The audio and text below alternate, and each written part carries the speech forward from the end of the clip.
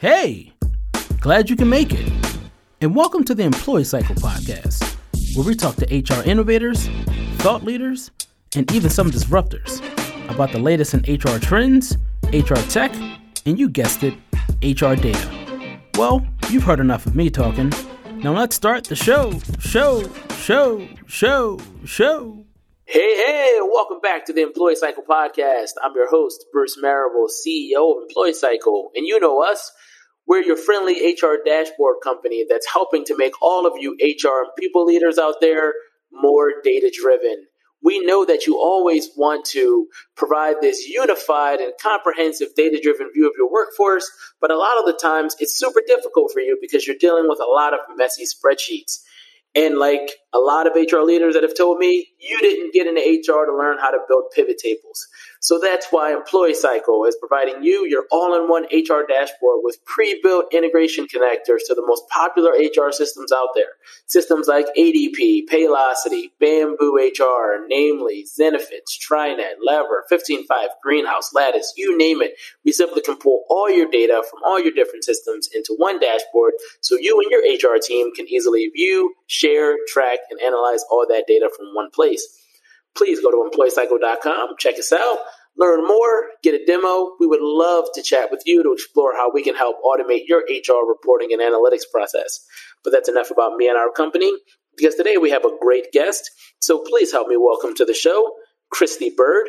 She's the VP of HR at US Fitness. And today we're discussing how to provide a safe work environment without forcing employees to get vaccinated. Kristy, welcome to the podcast. Welcome. Thank you so much. It's an honor to be here. Thanks for having me. I'm excited about our discussion today and nerding out together a little bit. Let's get nerdy. But before we nerd out on this topic, Kristy, we got to kick this thing off the best way we know how, and that's by asking you, how did you end up in the wonderful world of HR? Oh, wow. Well, I'll try to give you the abridged version. I started out in a career in the law. I was a litigator for a big law firm for several years.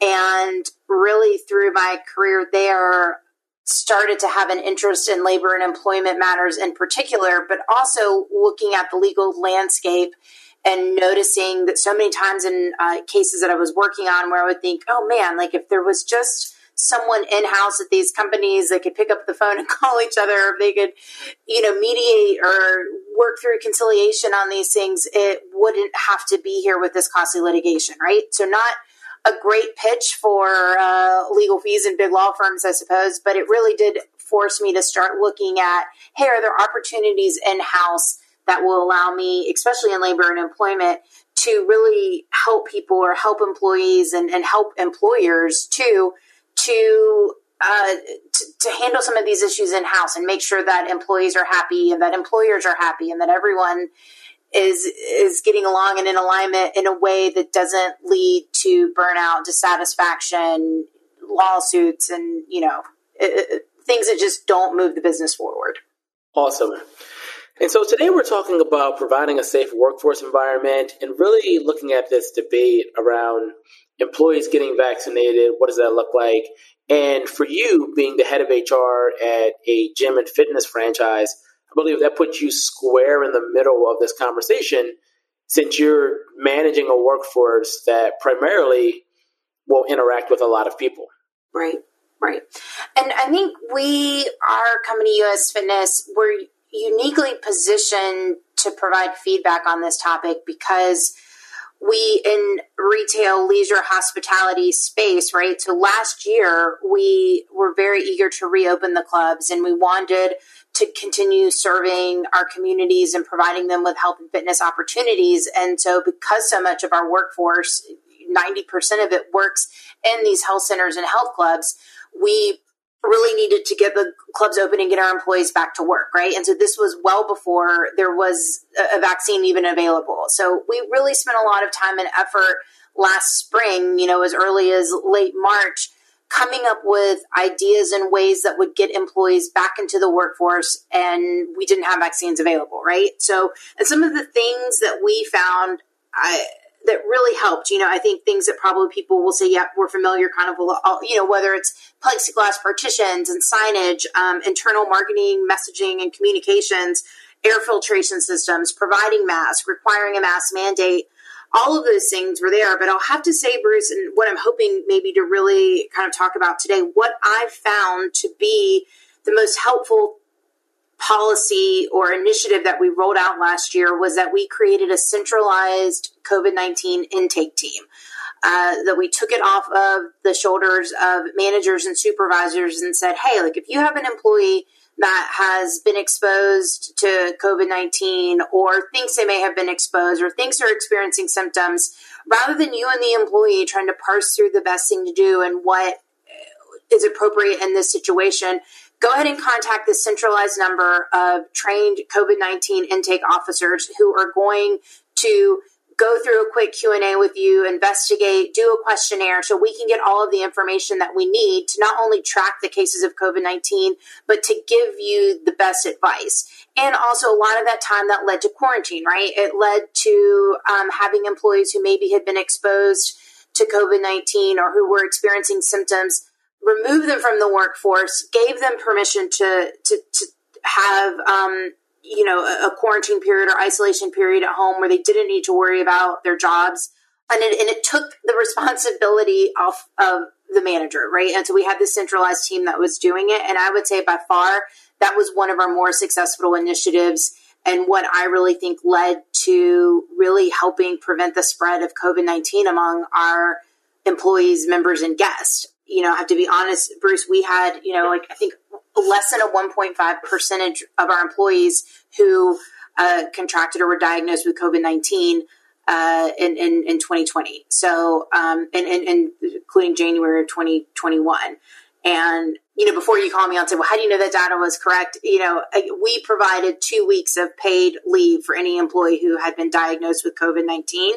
So I have to believe that there was at least a bit of incentive for employees to contact us, so that I would like to think that the data is pretty solid. Got it. Thanks for providing all that info. And I also want to take this time to do a timestamp. Sure. Just so people know what's going on in the world and where we are as they're listening to this conversation.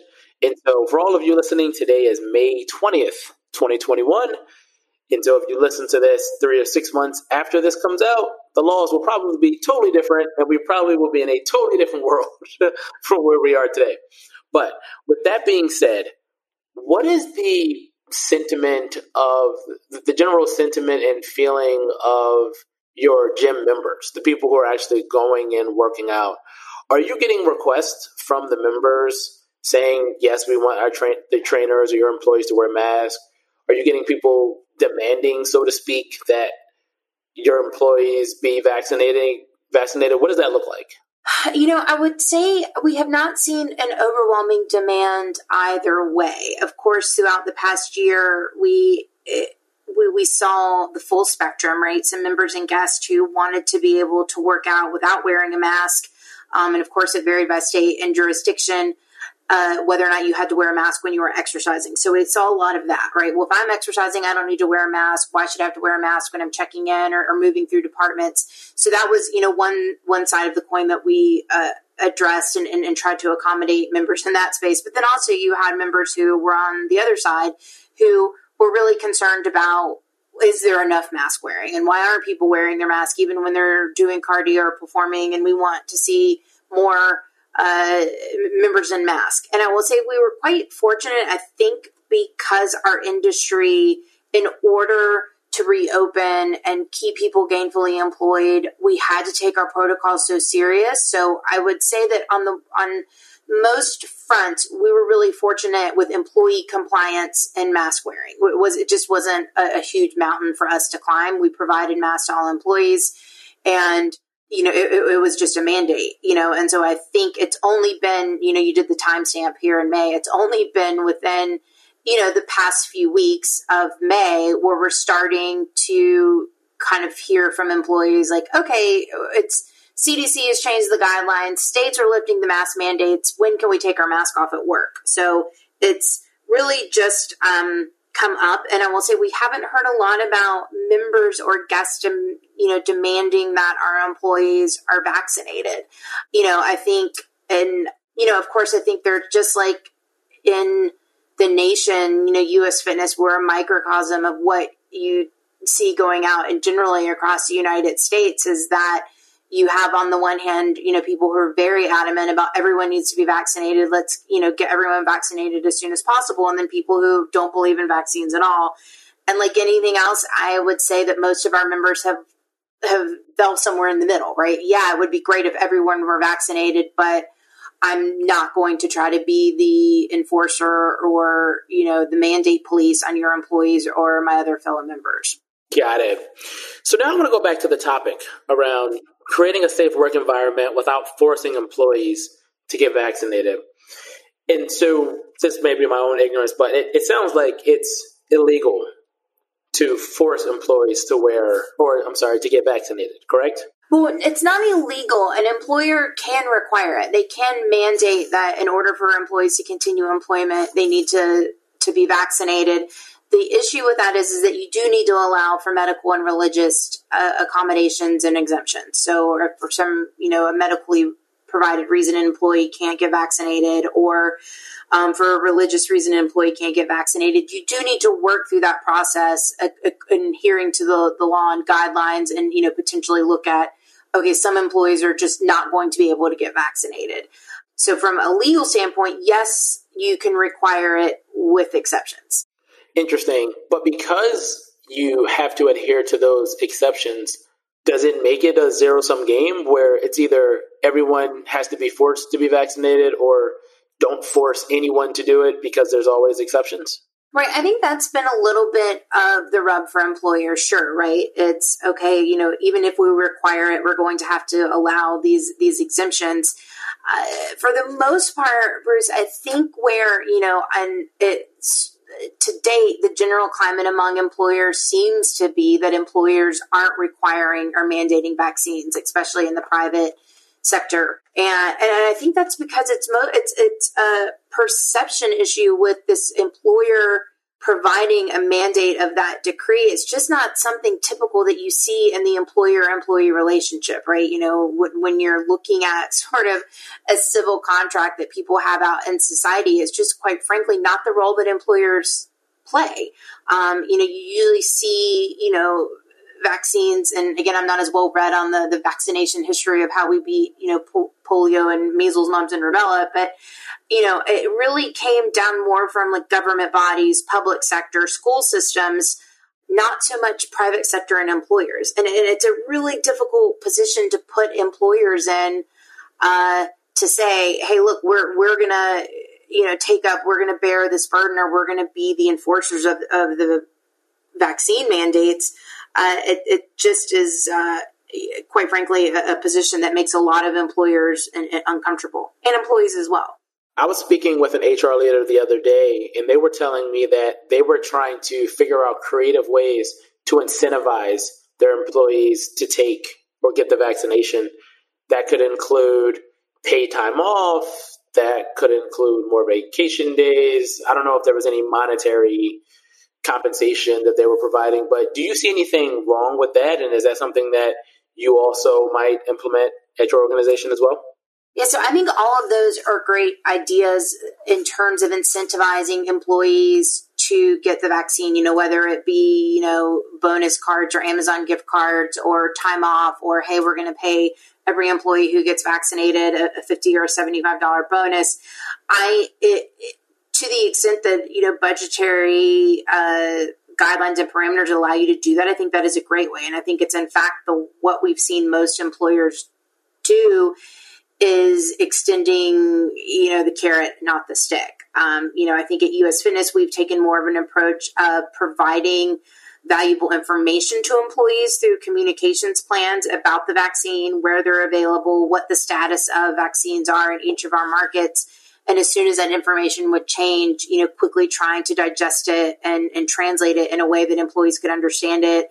We really promoted the Vaccine Finder site, a government site, I think it was vaccinefinder.gov, where you could literally just type in your zip code and then it would bring up, all of the places where you could get the vaccine, which I think things that we've seen like that on the horizon just within the past few weeks have really helped, right? I don't know if you got involved very much, in January or February when vaccines first came out, but just to find a location that had a vaccine, it was an arduous process. It was, overrun websites that were, had delays, and you really had to pour some time online into finding sites. And so I think just getting information to employees about, hey, look, like that isn't the only route. Like there's these other things that have developed and that are out there to help you try to figure out the quickest way to get vaccinated. Interesting. When it comes to understanding the percentage of your workforce population that actually has been vaccinated, how do you go about that? Is there a survey? Does HIPAA require you or keep you from getting that from employee health and benefit records? How do you go about doing that? Right. So an employer can maintain records on vaccine status as long as it is, as you already suggested, HIPAA compliant. The problem with that is that, typically a lot of HIPAA compliant processes and channels at organizations aren't necessarily meant for deployment to, say we have 3,300 employees, right? Those processes and structures aren't meant to be going out to 3,300 people at one time and, hey, give us this information. They're more, one-off channels that you deal with as it comes up, as employees are having medical issues or need to discuss accommodations or, FMLA protected leave. So I think a lot of employers have been challenged with, how do we begin to create a HIPAA compliant system that would allow us to gather that information from employees? We use a U.S. Fitness, UKG is our HRIS provider, and they did provide a HIPAA compliant vaccine field, which is great. We've been encouraging employees to identify their vaccine status if they feel so led and feel like they want to voluntarily provide that information. But we haven't been asking for, hey, scan your vaccine card to this open source website, and so the employer can put it in a file that may or not be protected and have the processary security mechanisms around it. Speaking of asking employees to update that field about vaccination, what's your process and method of communicating all of this information that's such a fast-moving target to all of your employees?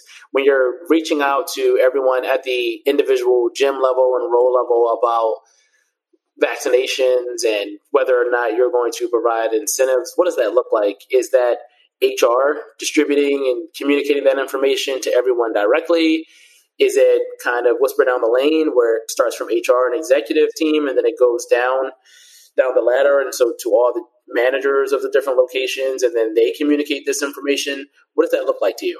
Right. Yeah, I think when you're dealing with these matters, big picture matters, where you're talking about a pandemic or, a natural disaster, that communication it is a top-down communication. And so for us, I think we at US Fitness really value, it's a HR operations partnership.